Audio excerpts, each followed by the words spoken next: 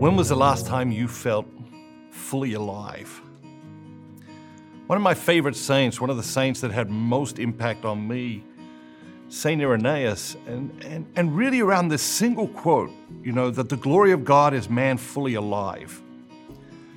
What I tried to do in the book, Rediscover the Saints, I didn't want to write a book of, bios about the saints. There's 1,000 books like that out there. And so it was an enormous challenge to find some way to approach writing a book about the saints that was different. And so what I did was I tracked the saints in my own life. I went back to when I was first born and I looked at, okay, where did the saints come into my life and what did they teach me or what questions did they raise? I encourage you to do the same thing, is to look at not only the saints that we're talking about in the book or talking about in these videos, but the saints that entered into your life at different times and the lessons they taught you or the questions they raise, because they're very powerful. And the thing I love about this quote, Irenaeus says, the glory of God is man fully alive or woman fully alive.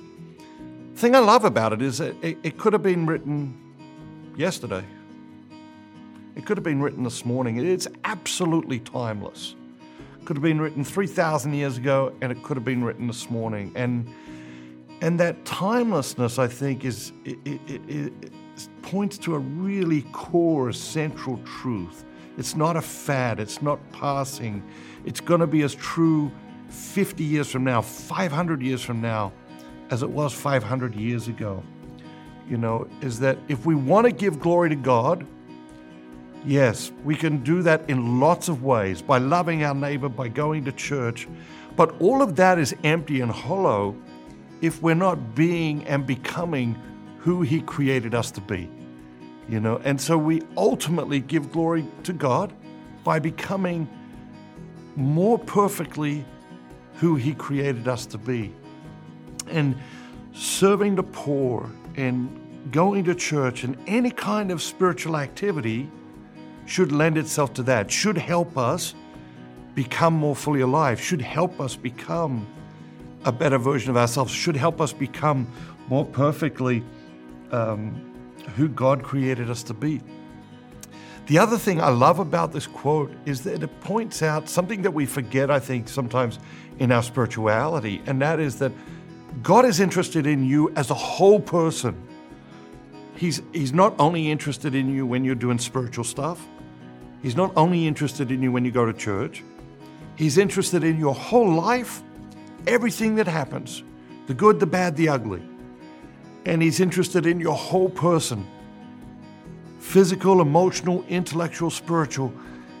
He's interested in it all.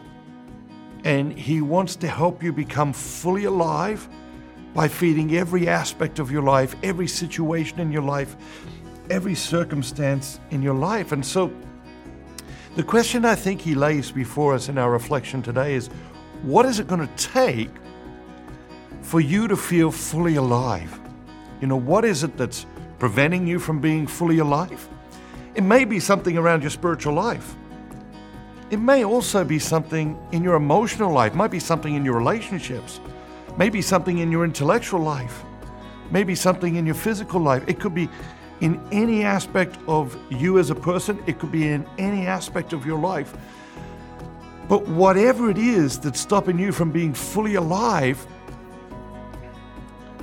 God wants to work on that with you.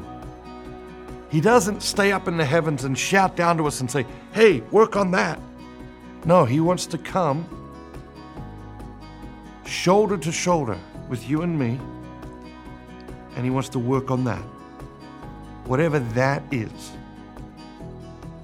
And you don't need me to tell you what it is for you. I don't need you to tell me what it is for me, because when we open our hearts to the questions, God reveals that to us. Did you know that 71% of the people that watch Matthew Kelly's videos are not subscribers? That makes no sense. We need to change that. Subscribe today. Hit that subscribe button, smash that like button, and turn on those notifications so you never miss out on another great video ever again.